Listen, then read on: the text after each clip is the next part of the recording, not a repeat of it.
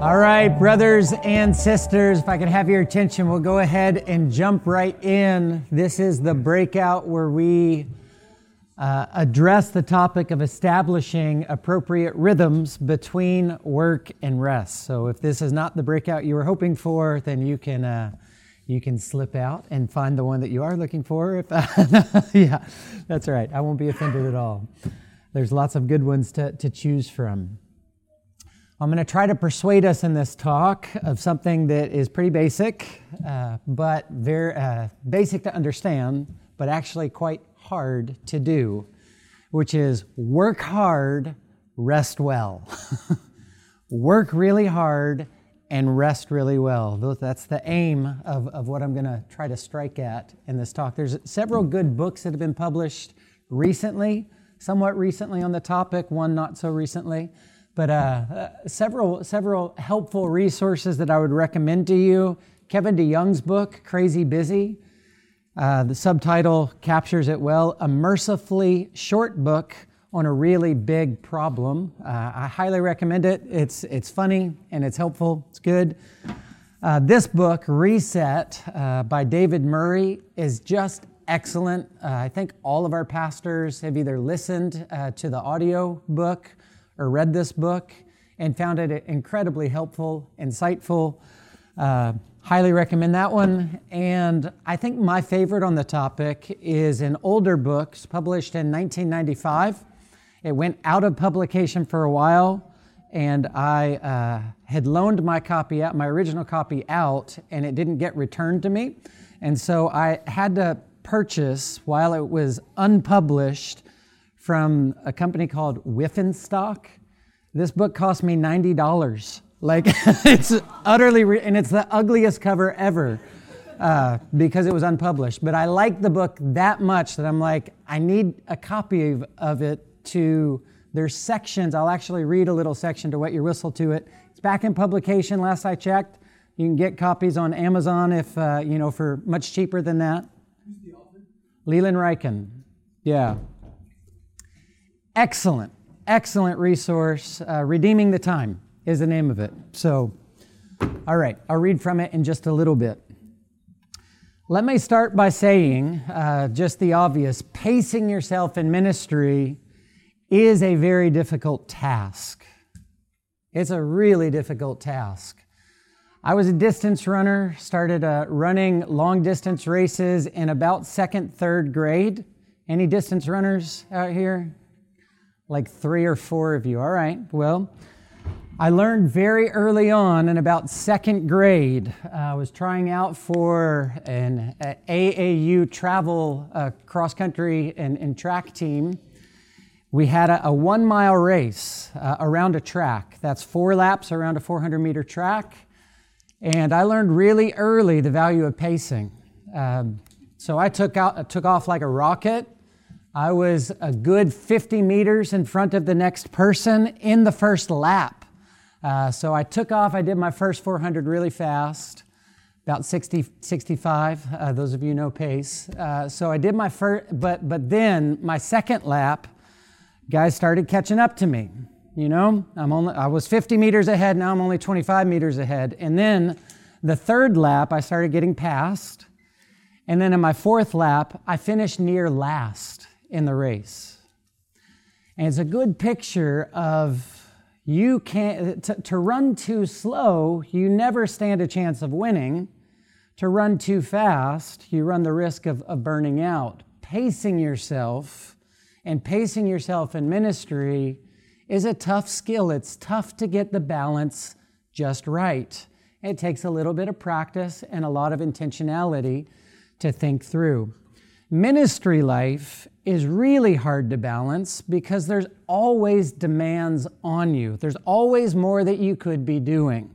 It's never a finished task, done, complete, until it's actually done. There's always another visit you could make. There's always another phone call you could make. There's always a counseling need that could use just a little bit more attention. There's always another group to start, always another book to read, always another doctrine to study down, always another program in your church to adjust, Always another little crisis brewing that could use a little bit of your thought and your time and your attention. And then there's always that next sermon or that next lesson.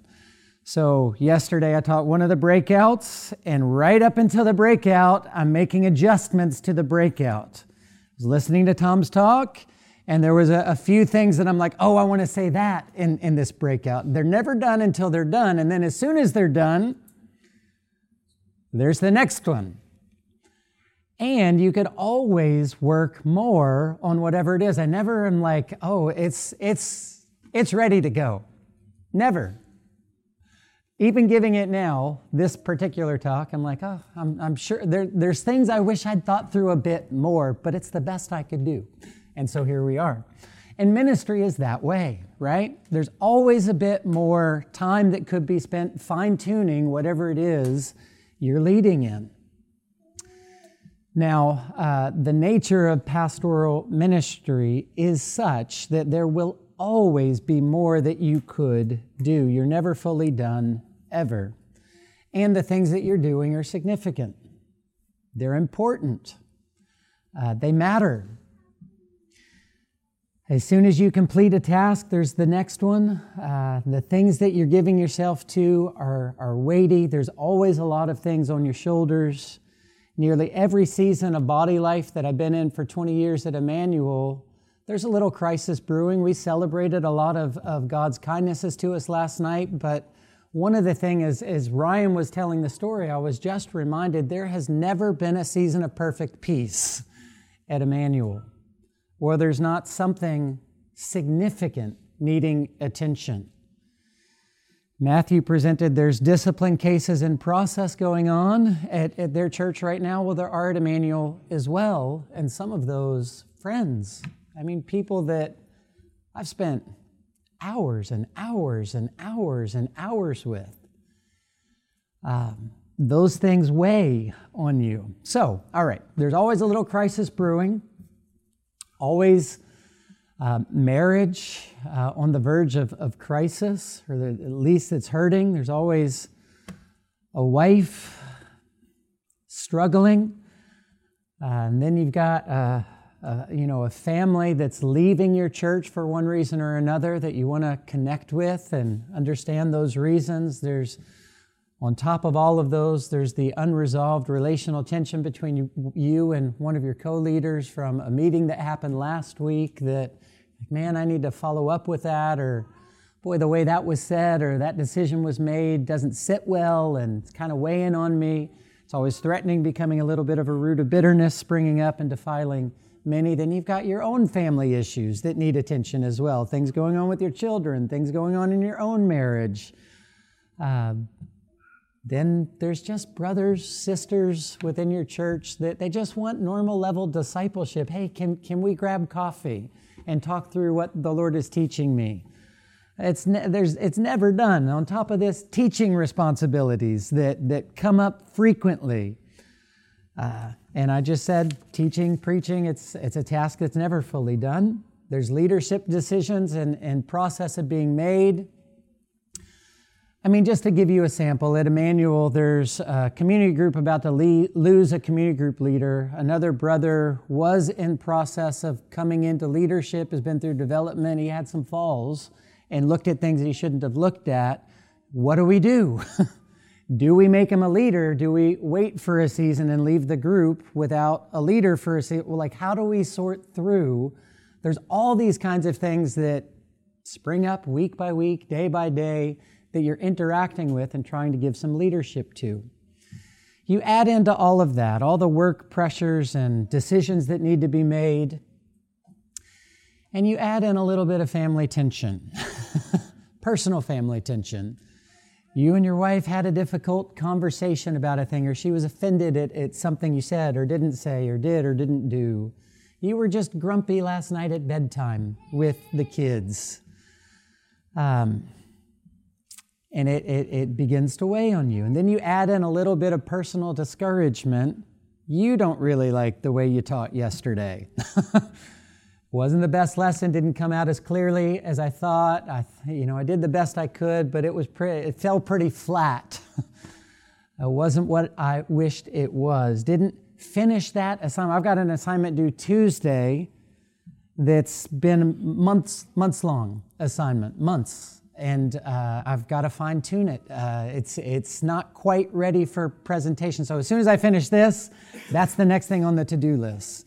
And all of you have those kinds of realities, due dates coming, of assignments that are due. You add in, man, I'm not quite as confident that I'm as engaged with where my children are and the things they're going through. We have a 16 and 18-year-old. They've got all kinds of issues, as you might expect. There's conversations that are more than 5-minute conversations needed. Where's that going to fit in? And they're in Cincinnati playing basketball today, and I'm here, and you're missing things. You know, you can't be in two places at once. And that couple that you met with for counseling, that you've been meeting with for 6 months, when you think about, like, have they grown at all for all the time given? Are things in any better place? Have I failed to help them in the way that I should? You can just see how fitting in pastoral ministry and balancing all of its demands and carrying the weight of it at any given point has the potential to crush you under the weight of it all. All right. Don't be ignorant of this as well. Satan, boy, he loves to come when you're discouraged. And he's not like, he's the opposite of one who has any compassion. He's not like, you know what? You've had a hard week, you've had a hard month, you've had a hard life. I'll lay off a little bit. He sees you tired, discouraged, weak, a little failure, and he's coming like a lion, roaring, seeking to devour. What does a lion do? He looks after, where's the weak one in the flock? Where's the one with a little limp? Where's the one slightly injured? Where's the one slightly malnourished? Not the one in the safety and strength of the middle of the flock, running hard. Where's the one that's limping along a little bit? That's the one I want. If you've watched any National Geographic, they pick those outliers, you know, those weak ones. That's the one. And Satan, it's a perfect image of what he's like. And so you add in all the discouragement, all the pressure, all the difficulties, all the feeling like, man, maybe I failed, maybe I didn't help like I should, and that assignment was pathetic, honestly. It just wasn't great. And now Satan, you add in satanic attack in the midst of all of it. And you start to see, man, your affection for the Lord starts to dwindle. What was warm, hopeful, love for the Lord is now a little grumbling, a little complaining, a little discouragement, a little distance from the Lord.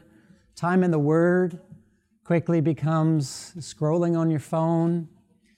Friendships where there was once mutual accountability, there's just not time. They get crowded out with other demands. Your car that you like to keep clean hasn't been cleaned in months and months. Your grass that you like to keep mowed, it's about 2-3 weeks in and it's looking pretty rough. And you start to think, I bet the grass is greener on the other side over there in that situation. Some statistics. These were presented by Darren Patrick, who's now committed suicide and dead. He was pastoring at Journey Church when he gave these and removed for a series of reasons. I'm unclear of all the details. They were presented by him and by Mark Driscoll about 15 years ago at a pastor's conference to help them, to keep them from burning out. Here's their stats. 1,500 pastors leave the ministry each month due to moral failure, spiritual burnout, or contention in their churches. 50% of pastors' marriages end in divorce. 80% of pastors and 84% of their spouses feel unqualified and discouraged in their role as pastors. 50% of pastors are so discouraged that they would leave the ministry if they could, but they have no other way of making a living. 80% of seminary and Bible school graduates who enter the ministry end up leaving the ministry within the first 5 years. 70% of pastors constantly fight depression. Almost 40% polled said they have an extramarital affair since beginning their ministry. 70% said the only time they spend studying the Word is when they're preparing for sermons or lessons that they're teaching. And then a few stats from pastors' wives. 80% of pastor spouses feel their spouse is overworked. 80% of pastor spouses wish their spouse would choose another profession. The majority of pastors' wives surveyed said that the most destructive event that ever occurred in their marriage was the day that their family entered vocational ministry. The majority of pastors' wives surveyed said that the most destructive event that occurred in their marriage was the day their family entered vocational ministry. Lest you think, yep, that's guys out there, that's not us. In the last 12 years, I just sat in my office and counted the amount of guys who left with hopeful expectations and zeal and courage and a spring in their step. In the last 12 years, there's been 12 of our guys who are no longer in vocational ministry today. Some of those for great reasons. I'm not saying all of it is moral failure or personal failure, but for one reason or another, the Lord redirected and called them into different things and directed them into different things. Many of them struggled with burnout and discouragements, overwhelming levels of discouragement. Multiple times every year, I'm on phone calls with guys who've left Emmanuel with tremendous gifts, who've left Emmanuel and are constantly thinking, I should quit. I wonder if I should quit. It's on the radar that maybe I should quit. Burnout, fatigue, endurance through great resistance, real disappointment, your own failures, temptations to fall, stress, pressure, difficulties, becoming disillusioned, being discouraged, facing fatigue, having your heart break. You can see how it can all happen. Well, how do you avoid it happening to you? How do you avoid it?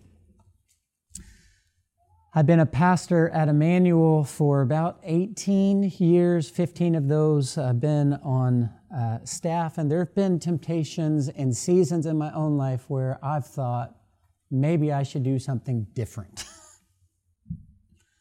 Emmanuel's been wonderful, but it's not been all easy street. In fact, there's been seasons where I really have considered, for me, originally, I think my original goal was, man, it would be so tempting to drive one of those brown UPS trucks, and you get to, go with the doors down, driving a truck all day. You deliver packages. People are so happy to see you get their package they've been waiting for. You drop it. You put on whatever you want to listen to, and you're in the car driving. Pastor Donnie has actually persuaded me to, I think, a better vision, because he reminded me, yeah, but UPS, they don't get holidays off. In fact, holidays, you're double working. And so I'm like, I like to spend time with my family during the holidays. So he persuaded me for a new one. He's like, the guys who drive the ferry between the parking lot and the Magic Kingdom, they're like up in a booth all by themselves, can listen to whatever they want, and people are so happy they're going to the Magic Kingdom. Drive one of those ferry boats. Spot alligators in the water and anyway, so that sounds great. Some days I'm like, ferry boat driving for me. All right. Let me give you several categories of things that the Lord has used to sustain me and keep me going through hard seasons. I hope the Lord will give to you. All right. When you think of maintaining healthy balance between work and rest and those rhythms of work and rest, what is it that we should be striving for? It's helped me to think carefully and see biblically what God expects of us and to strive after God's prescription. All right.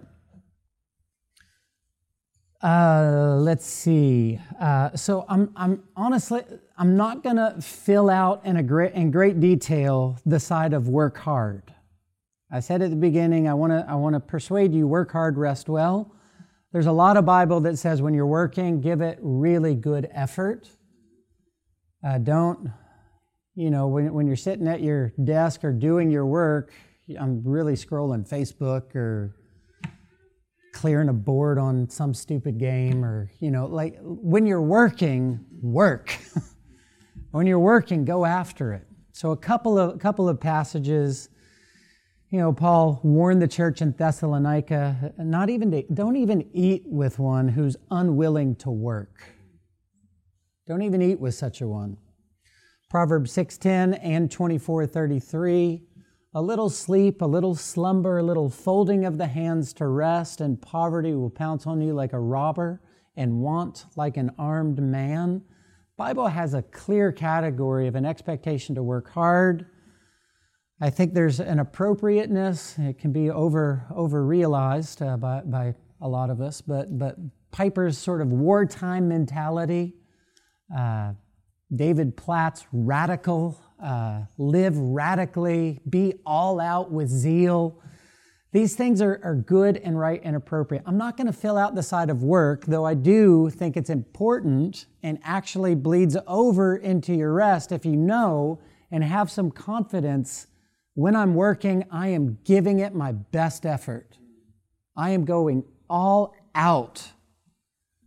It might not be as good as somebody else can do. It's the best I can do, though. And I have confidence before the Lord I'm doing that. When you do that, it will help you to rest well.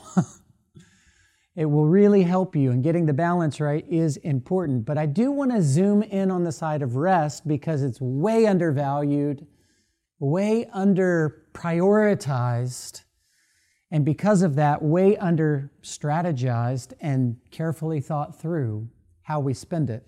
So I want to develop with you, if you have a Bible, you're going to need it here, and I want you to think through the place of rest.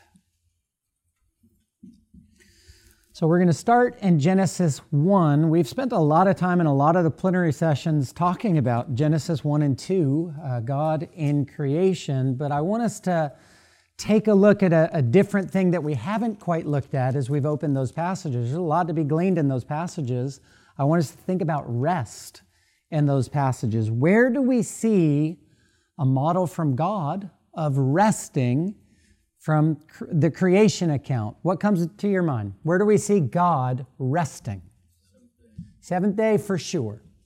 6 days God works, but the seventh day God rests.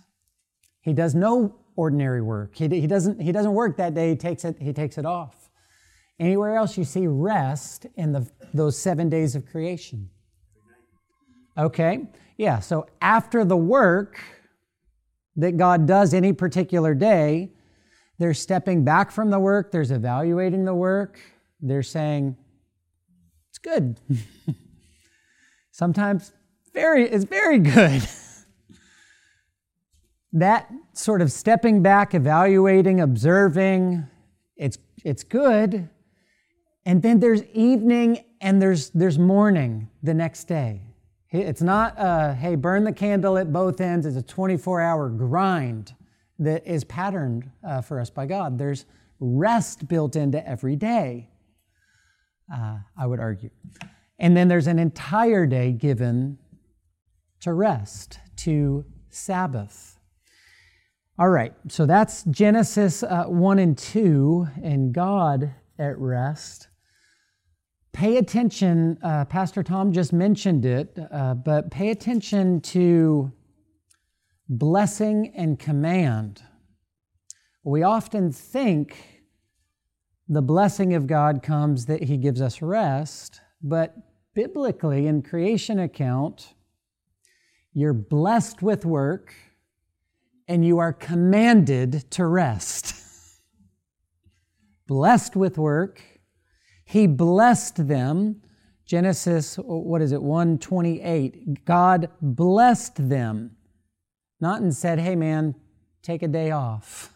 He blessed them, and God said to them, be fruitful, multiply, fill the earth, and subdue it, and have dominion. But rest comes to us in Scripture as a command. It is one of the 10 commandments to rest, to take a day off. So He blesses us with work. He commands you rest. That in and of itself I find very helpful. And and if you keep an eye on, I don't know, the radical generosity and kindness and mercy of God in these creation accounts, chapter 2 is overwhelming. It's just overwhelming how kind, merciful, and generous. He basically says, all right, you don't have a helper? I'll give you what you don't have. You don't have life? I'll breathe life into you. You don't have work? I'll give work to you. You don't have a place to live? I'll plant a garden. I'll water it with 4 rivers. In that garden, I will plant for you every single tree and plant and shrub that's useful for food, but not only for food, also that's what? It's beautiful to the sight. Can you think of trees? We're about to have spring around here that are beautiful to the sight. Why? Why does God plant trees that are beautiful to the sight? They don't have a functional purpose beyond ambiance. I would argue because God is incredibly kind. And when it comes to striking a balance and giving us an expectation around work and what God expects of us and rest, I want to convince you God is incredibly merciful. He's deeply kind. He's lavish. He blesses us with work and He commands us. It's not a sin. He commands you, rest. Rest, my little one. It's like the command, you must eat everything in the garden except the one that's prohibited. But how much of the tree of life were they free to partake of and indulge in? Hey, eat of that one sparingly. You know, it's the tree of life. It's pretty precious. You'll never die if you eat of it. He doesn't put a prohibition against the tree of life. He puts a prohibition against the tree of the knowledge of good and evil. Why? I would just argue because God is incredibly merciful. He's incredibly good. He's really lavish. He's very kind. He's very kind. He doesn't put on you an expectation beyond what you could ever do. He doesn't grind you up under, the weight of work. Work yourself to the bone and then work a little bit more. God is merciful. He's really good. He's really kind. All right. So let's see a little bit more of God at rest. Let's look at Exodus 20 and just read the command now to rest. This is in the 10 Commandments, and the one that gets the most description, the most words around it, 5th commandment to rest, or the 4th commandment, whatever it is. I'm in Genesis. I'm like, this is not right. Exodus 20. All right, here we go. It's verse 8. Remember the Sabbath day. Keep it holy. 6 days you shall labor and do all your work, but the 7th day is a Sabbath to the Lord your God. On it you shall not do any work, you or your son or your daughter, your male servant or your female servant or your livestock or the sojourner that is within your gates. For in 6 days the Lord made heaven and earth and the sea and all that's in them, and rested on the 7th day. Therefore the Lord blessed the Sabbath day, and He made it holy. Now, personally, I'm not a strict Sabbatarian, but I do believe in a Sabbath principle that, generally speaking, one ought to work 6 days every week and take one entire day off every week, given to rest and refreshment. What's the aim of rest? What's the purpose of rest? What's to be the function of rest? And one way we're commanded to do it because in so doing we reflect God, who created everything, did this, and we're patterning our life after the example He set in His own work, His own creation.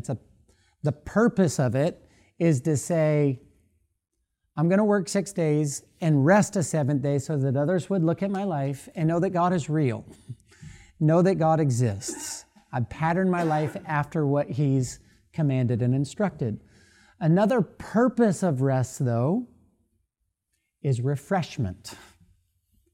that out of your rest would pop out a refreshed you. Out of your work, there's typically a product that you're given to producing.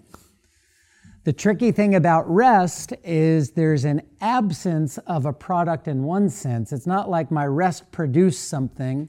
What it actually produces is a refreshed you, or what it's intended to produce is a refreshed you. Let me show you that. That is, I think it's Exodus 30. I didn't write down that reference. Okay, no, it's 31. Skip over to Exodus 31. And he's filling out the Sabbath command. Verse 12, the Lord said to Moses, "You're to speak to the people of Israel and say, above all this, keep my Sabbaths, for this is a sign between me and you throughout your generations, so that you may know that I, the Lord, sanctify you. You shall keep the Sabbath because it's holy for you. Everyone who profanes it shall be put to death." Life or death here. I mean, rest or die.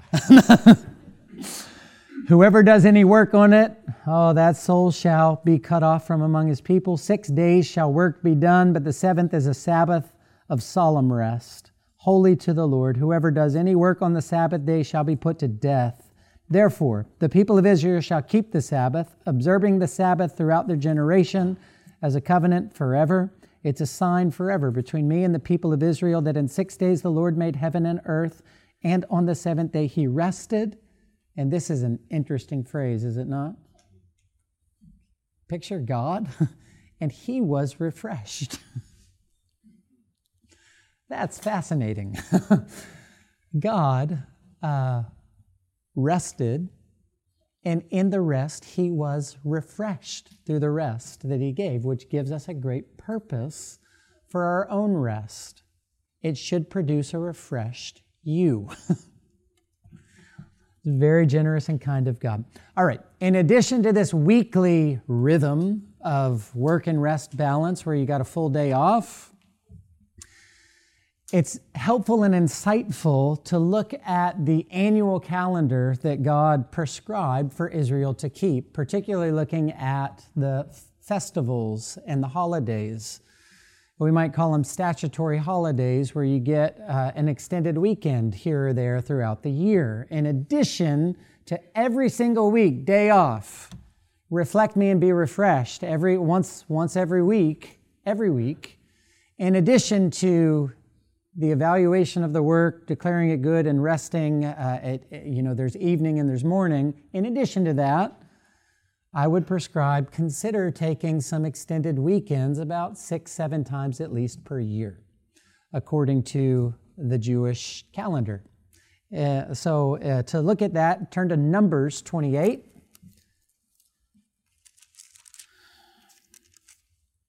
I love this. I'm going to read these pretty fast, starting in verse 16. "On the 14th day of the first month is the Lord's Passover. And on the 15th day of this month is a feast. 7 days shall unleavened bread be eaten. On the first day there shall be a holy convocation. You shall not do any ordinary work." Skip down to verse 25. "And on the 7th day you shall have a holy convocation. You shall not do any ordinary work." Verse 26. "On the day of the first fruits, when you offer a grain offering of new grain to the Lord at your Feast of Weeks, you shall have a holy convocation. You shall not do any ordinary work." Chapter 29, verse 1, "On the first day of the 7th month, you shall have a holy convocation. You shall not do any ordinary work. It's a day for you to blow the trumpets, and you shall offer a burnt offering." Skip down to verse 7. "On the 10th day of this seventh month," seventh month's a good month. It's a good month. You get about 3 statutory holidays in 1 month here. "On the 10th day of this 7th month, you shall have a holy convocation and afflict yourselves. You shall do no work, but you shall offer a burnt offering to the Lord." Verse 12. "On the 15th day of the 7th month," this is the third one, "you shall have a holy convocation. You shall not do any ordinary work, and you shall keep a feast to the Lord for 7 7 days. Verse 35, on the 8th day you shall have a solemn assembly. You shall not do any ordinary work, but you shall offer a burnt offering. Verse 40, so Moses told the people of Israel everything just as the Lord had commanded Moses. That's a lot of statutory holidays, huh? All right. In addition to this, in the Bible, we do also get every 50 years as the year of Jubilee. You, your land, your livestock, everything rest. For how long? Whole year, man. Anybody ever taken a year off? I haven't.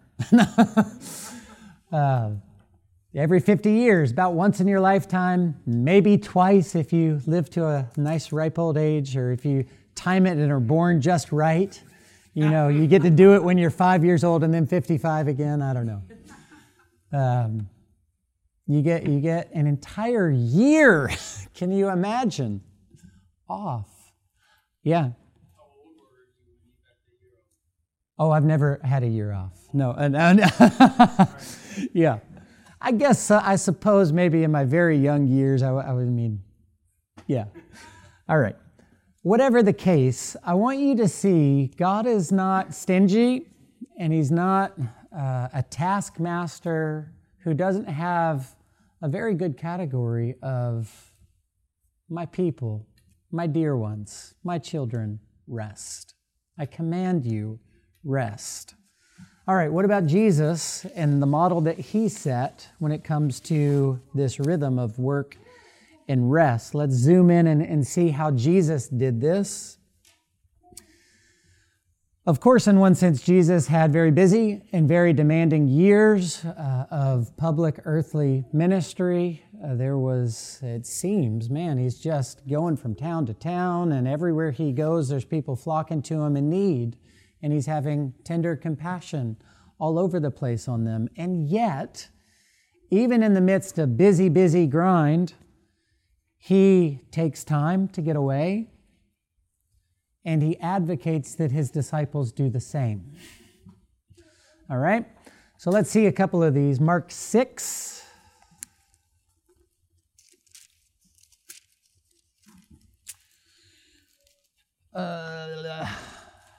Let's read verses 30 through 34. The apostles returned to Jesus and told Him all that they had done and taught, and He said to them, "Come away by yourselves to a desolate place and rest a while." For many were coming and going. They had no leisure even to eat. And they went away in the boat to a desolate place by themselves. Now many saw them going and recognized them, and they ran there on foot from all the towns and got there ahead of them. When He went ashore, He saw a great crowd, and He had compassion on them because they were like sheep without a shepherd, and He began to teach them many things. It grows late. So I say all this to say He did prescribe for them rest. But interestingly here, at least, Jesus holds that rest with a bit of a loose fist, doesn't He? Because He sees a crowd, 5,000, that He's like, man, they're sheep without a shepherd. They're people in a desolate place without food, and I have tender compassion on them, and I'll hold my rest. I desired to get away to a mountain and pray, to go to a desolate place away from the crowd, and yet, even in the desire to get away, there's a crowd, there's need, and there's sheep without a shepherd, and I have tender compassion on them. That's insightful in one sense. He had a plan to get away. It's good. It's not good to not plan ever to get away. He had a plan, and yet He held His plan with a loose fist and was willing to receive from His Father the reality of where He is and balance those things. But verse 45, and immediately He made His disciples after the feeding of the 5,000. Immediately He made His disciples get into the boat and go before Him to the other side, to Bethsaida, while He dismissed the crowd. And after He had taken leave of them, He went up onto the mountain to pray. He did get away. It's not that He made a plan, held it with a loose fist, didn't happen, and then it's never going to happen.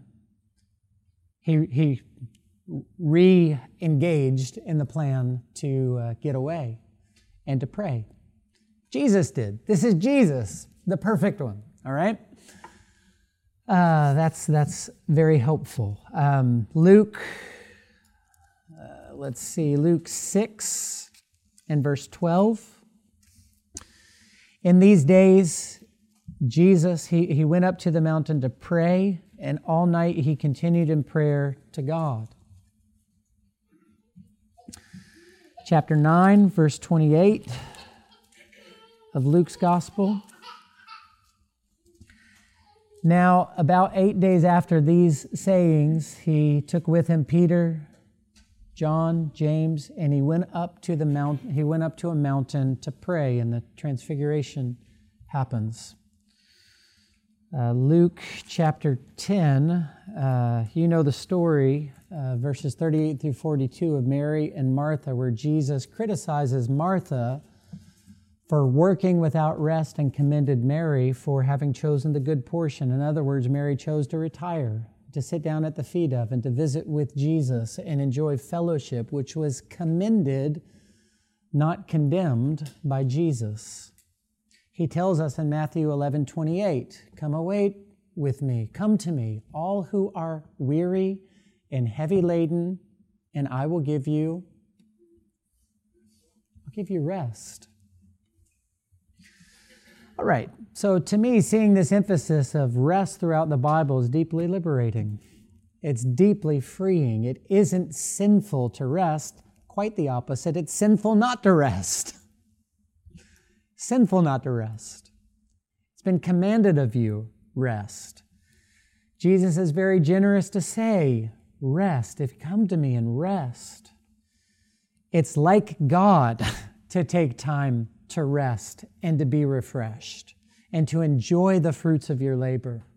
God himself demonstrated rest. Jesus in his earthly ministry demonstrated rest. Jesus commands us to rest. God commands us to rest. Jesus praised resting.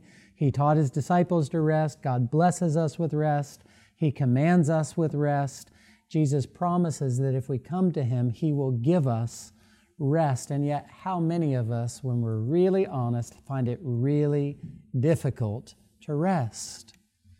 The thing making it so difficult is that we feel guilty for not working. There's things not getting done that could get done. If I don't rest, I'll get this task done. And this task is important. And it is important. But rest is important. Rest and work are always competing for a resource that you can't give to both simultaneous. That resource is called time. You cannot simultaneously, like we've spent 35 minutes in here. You'll never have those 35 minutes back. You have chosen and designated, that's how I'd spend those 35 minutes. They're now gone. For the rest of your life, gone. How much, what would be reasonable? What is God's expectation when you start calendaring out, here's how I'm going to spend my week. Here's how I'm going to tell my week what to do. How many hours of that ought you devote and designate to work? How many hours of that week ought you devote and designate to rest? We'll do a simple, really brass tack exercise here.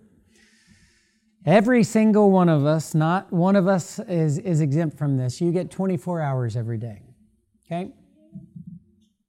Nobody gets less, nobody gets more. We all have the same amount given to us, 24 hours every day. You get 7 days every week. That's 156 hours that you get every single week of your life. You don't get a second more and you don't get a second less, I guess, unless you travel and switch time zones, but that doesn't count. All right. You still get, generally speaking, you get 24 hours, you get 156 hours every week. How many hours do you think you ought to give yourself to sleep every night? Take a stab, come on. All right, doctors say the average that a person requires to be refreshed and sort of their best, peak performance, if you will, 8 hours. Can you cut the corners here and there? Squeeze a little bit more work into a day and a little less sleep? Sure, but it'll catch up with you if you do it on a regular basis. And you're actually going to start underperforming in your work if you start cutting too much of that sleep. You're made to require, God has created you in such a way that you actually require roughly 8 hours. I'll give a little margin and say 6 on the short end to 9, 10 on the long end, and we should all strike somewhere around the doctor recommended, if you will, peak performance of 8 hours of sleep per night. Now, if you're cutting yourself short on a regular basis, consider whether or not you're overworking or just not allocating your time as appropriately and wisely as you can and should. All right, 156 hours every week minus 8 hours per night of sleep leaves you with 112 hours that week. Okay? That's giving yourself 8 hours of sleep every night. You still have 112 hours. Yes.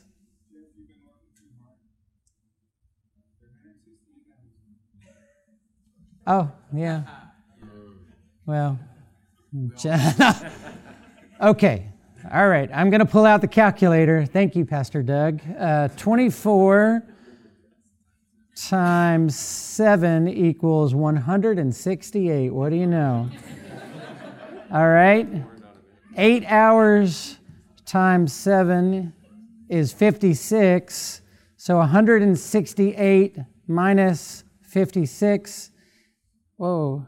168 minus 56 is still, I got that next number correct. Thank you. You get 112 hours. Yeah, that's right. All right, so we're at 112. Sorry for my math problem. I was not great at math, so yeah, thank you. You get 112 hours.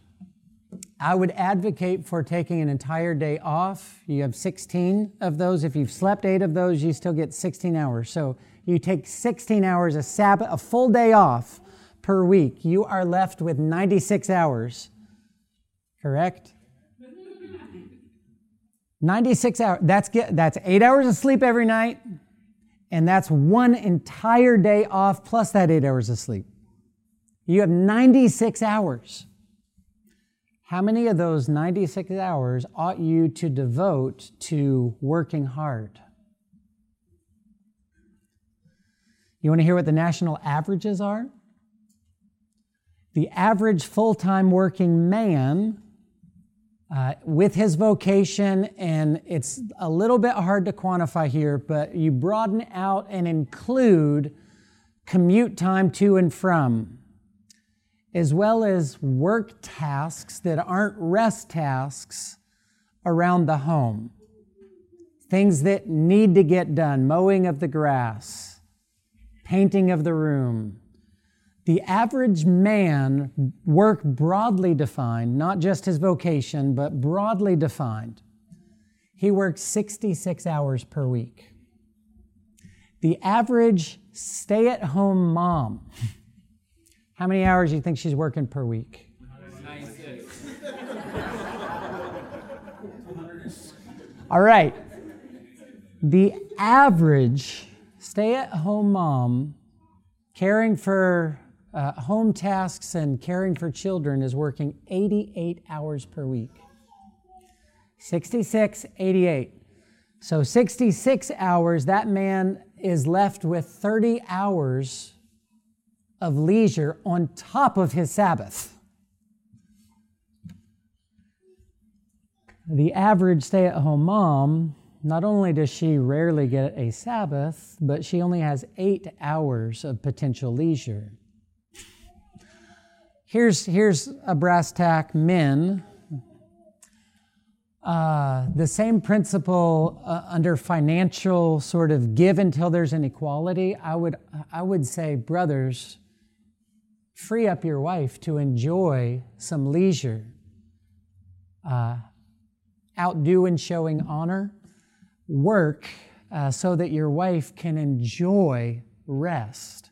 That will actually refresh you in a strange way, in a way where if you're just kicking your feet up and enjoying your own rest and leisure, and she's grinding it out, that won't.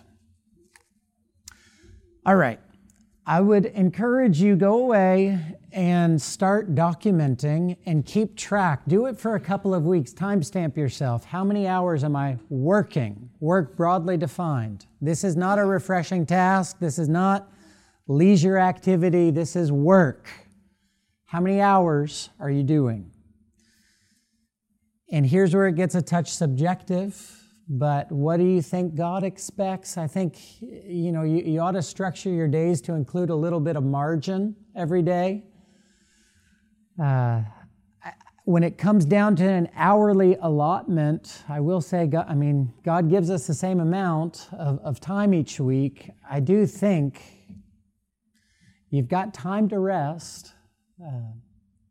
You got 96 hours to play with. Tell them what to do.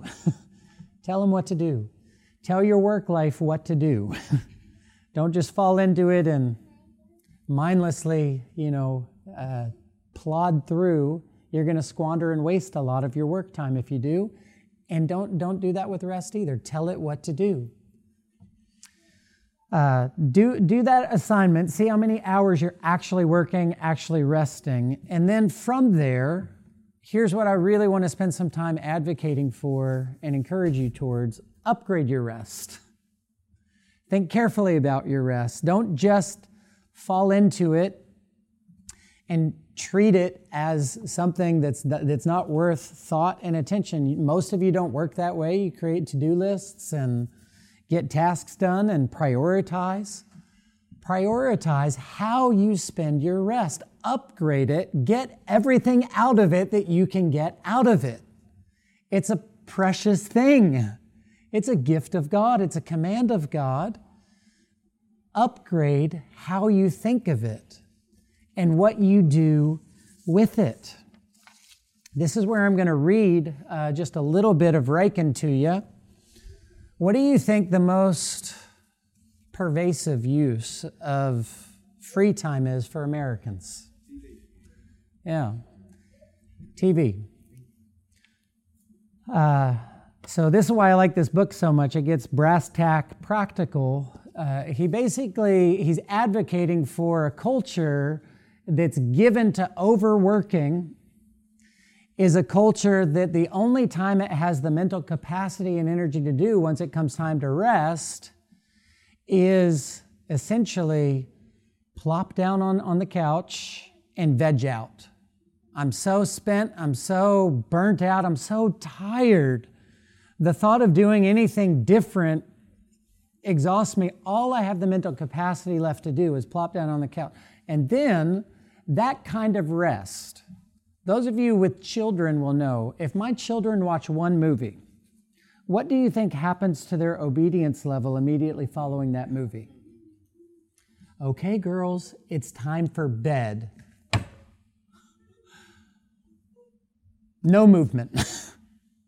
Now, if they watch 2 movies back to back, are they recharged, reinvigorated, ready to take the world for Jesus? Oh my word, it was one of the least profitable uses of free time, and yet it's the most frequently used use of free time. All right, hear Reichen on this. It's fascinating. This brings us to the subject of television. In 1980, this book was written in 1995, before you had smartphones in your pocket, so I would argue his illustrations might be a touch different if written today. Some of your use is going to be your free time use is going to be scrolling more than television watching, but principle still applies. All right. 1983 study concluded that television accounts for nearly half of Americans' leisure time and 40% of the time not devoted to sleep, employment, and family and personal care. John Robinson's 1990 study concluded that television consumes 50% of Americans' free time. Aside from the fact that television has replaced more worthwhile leisure activities, it deserves criticism for the passivity that it breeds. If we define leisure in terms of activity and opposite to it idleness or mere time killing, much television viewing cannot count as leisure. Psychologists have documented viewers' trance-like fixation that impairs the ability to engage in conscious thought. Studies of brainwave activity demonstrate the inactivity of the brain when focused on television.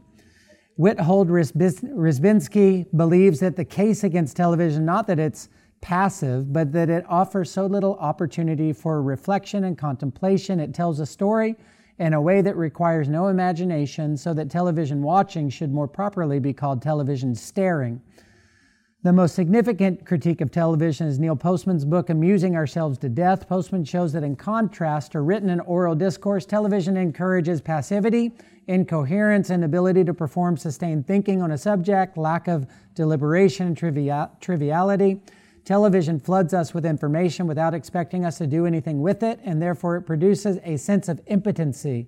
As a medium, television has produced a world of broken time and short attention span, and the internet has not helped. Television did not produce mindless and empty leisure all by itself. Television would never have proven so popular a pastime if it were not for the prevailing physical and mental fatigue that characterizes a society given to overwork. Most people lack the psychological energy to do anything other than plop down in front of a television and watch it. Furthermore, the American preference for recreation over culture, broadly defined, has undermined the intellectual and cultural content of leisure as much as television has. Still, the electronic media, including television, VCRs, music systems, influence people's values and leisure tastes as much as they are a product of them. Popular culture deserves to be understood and critiqued both positively and negatively from a Christian perspective, as several books have done. The point is not that media is all bad, but they've lured people into settling for less enriching leisure than they might otherwise be enjoying. You get the idea, right? What he's saying is the balance. We've not struck at the right balance between work and rest. Overwork means when we come to our rest, we end up spending it in ways that are not nearly as profitable and have an effect of refreshing us as we might otherwise do had we not come into it so exhausted, physically, mentally, spiritually, emotionally exhausted. The balance isn't right. And it's a complicated problem because then you spend your leisure in a way that doesn't produce a refreshed you, and then you get into work, and you're behind the 8 ball in work, and you're not coming into it with the kind of energy, and then it's just a spiral that's a bit out of control. So what do you do? Where do you go? How do you make headway? One, simply value what the Bible has to say about rest. Take it seriously and start telling your leisure better things to do. Maybe we can brainstorm for just a minute. When you think of helpful, good, reinvigorating, actually refreshing uses of leisure time, has anybody ever spent leisure time that you're like, after I spent significant time resting in that way, I was actually refreshed by it? Help us out if you have. What do you do? How do you actually refresh through your leisure? What are some good examples? Anybody? Yeah. All right. Yeah. Okay. All right. Yeah. Different forms of recreation, outdoor activity. Yeah. Well, just as a family, when we play games together, okay. You know, like when Ezzy watches a movie, yes, he's disobedient afterwards. When we play a game together, he's obedient afterwards. When Yeah. we sit down as a family, just play a simple game.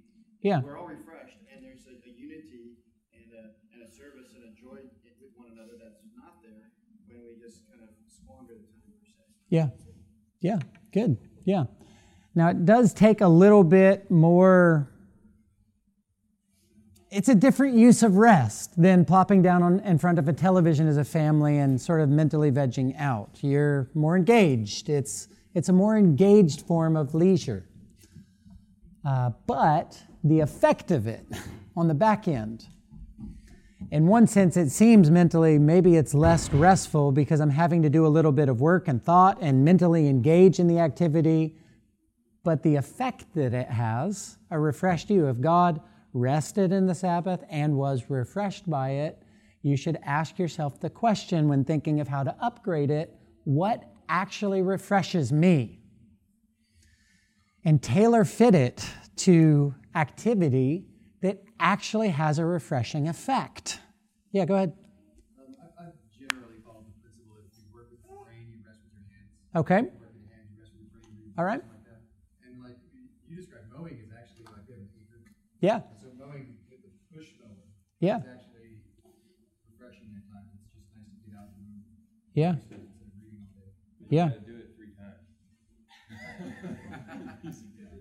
Yeah. Yeah, that's good. Go ahead. I'll add to that. Go ahead, Lee. I read all day. Okay. With a pen underlining. And I a lot of times read history. And I'll have pen. And I do find Yeah. it refreshing. Yeah. Yeah, I've enjoyed for the past couple of years novels. Yeah. Yeah, but go ahead. Yeah. Singing, Okay. Yeah. like when we just put this phones away, get our hymn book and just sing, me and my wife. Yeah. Right on.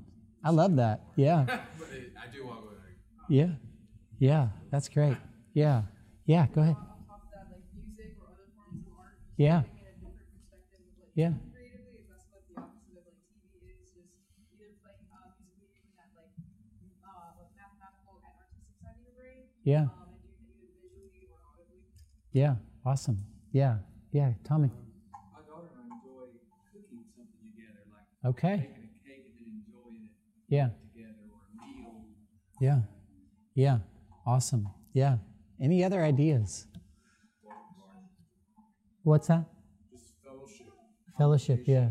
Yeah. No like point, like not trying to counsel Yep. intentionally or solve a problem, Yep. but just spending time and Yeah. getting to know somebody. Yeah. Yeah. Good. Yeah. Was there a hand in the back? Josh? Yeah. Yeah. Yeah. Good. Yeah. Archery. Archery. Yeah. Yeah, I think this kind of falls into what Wayne was saying too, but gardening. So Yeah. I picked up gardening last year after we bought a house, and I even just read recently. I'm excited for the season to come back. Apparently, nutrients in the soil gets underneath your fingernails is a natural antidepressant. Nice. Nice. Who knew? Who knew? Yeah. All right. You're getting some excellent categories to add to your repertoire of how you might tell your leisure what to do, tell your rest what to do. Now, it's not gonna, like, we're not cookie cutters. We don't all refresh the same way. And so you're going to need to be thoughtful both towards you, towards your wife, if you have children, towards your children. What has an effect? How is my wife refreshed? And am I spending all of my time refreshing the way I like to be refreshed? Or do I give a generous amount of time to help her also to be refreshed? There's not a cookie cutter that all of us should spend all of our leisure exactly the same way. We got different personalities, we have different vocations, different ways that we're coming into our rest, beat down by the week. I like mowing the grass as well.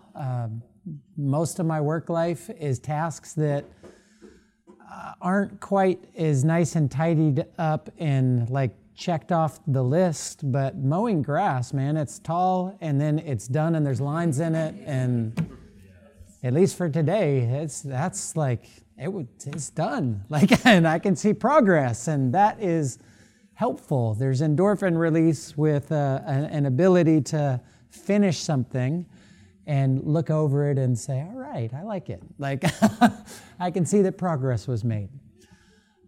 So washing your car, for me, that is not a work task. I enjoy keeping a clean car, and it's another of those, it was filthy and now it's not filthy, and I can see that progress was made in that. And a lot of my work life and counseling stuff We had a long conversation. There was tears, but I don't yet know. The proof is in the pudding, and that's going to take months to discover how effective that time was.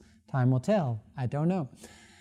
So I like tasks that are a bit more tidy. They have a refreshing effect on me.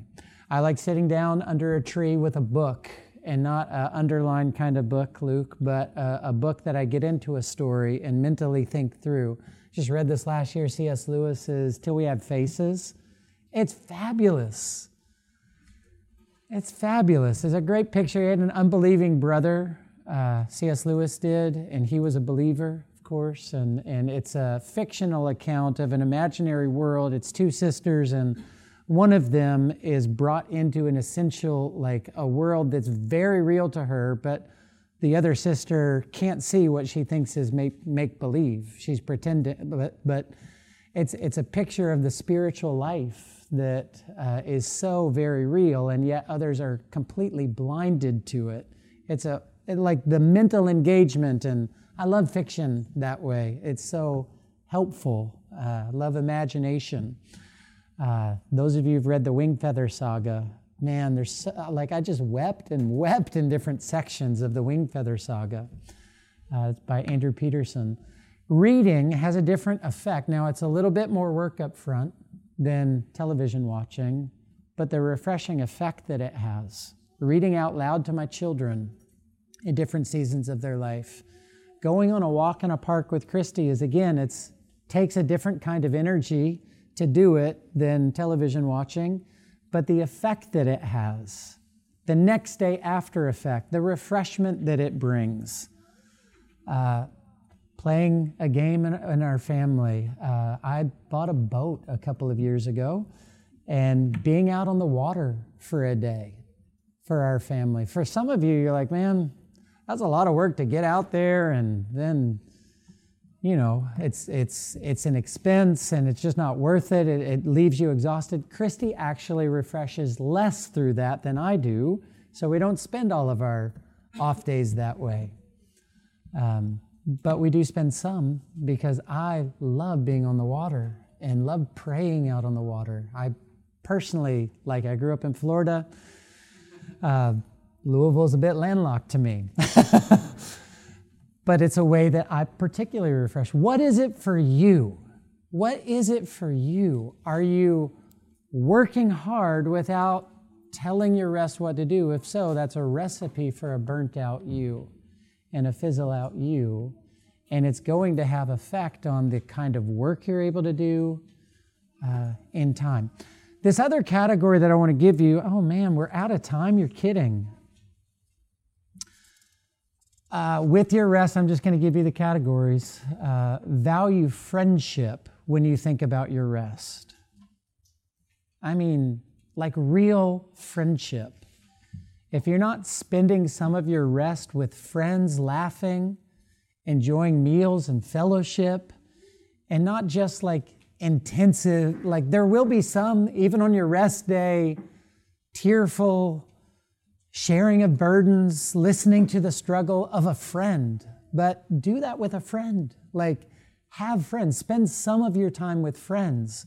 If your family's not getting together with other families ever that are friends, there's probably a problem. Friendships are really wonderful. In prioritizing, I have to skip so much of this, but the priority of your family and not putting your family sort of as a lesser priority than ministry tasks. Prioritize your family. It's one of the qualifications to be a pastor. If you can't manage your own household, how could you manage the household of God? It's a foundational requirement that your family be given appropriate time and attention and priority. Okay, I'm skipping too much, but I think the last category is it's related to your relationship with the Lord.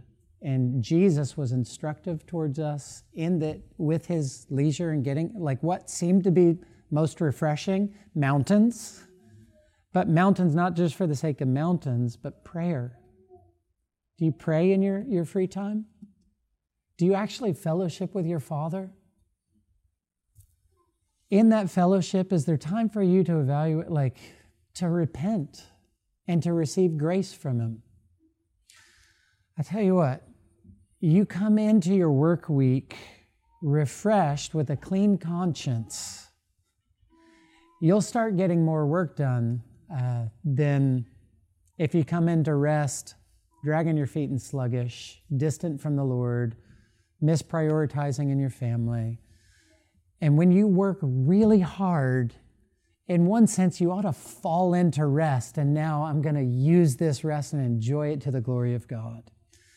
Strike at a good balance. Upgrade your rest. Give attention to how you spend it. Do the assignment of how many hours should I devote to this, and upgrade all of it. With work, if you're squandering time at work, work harder.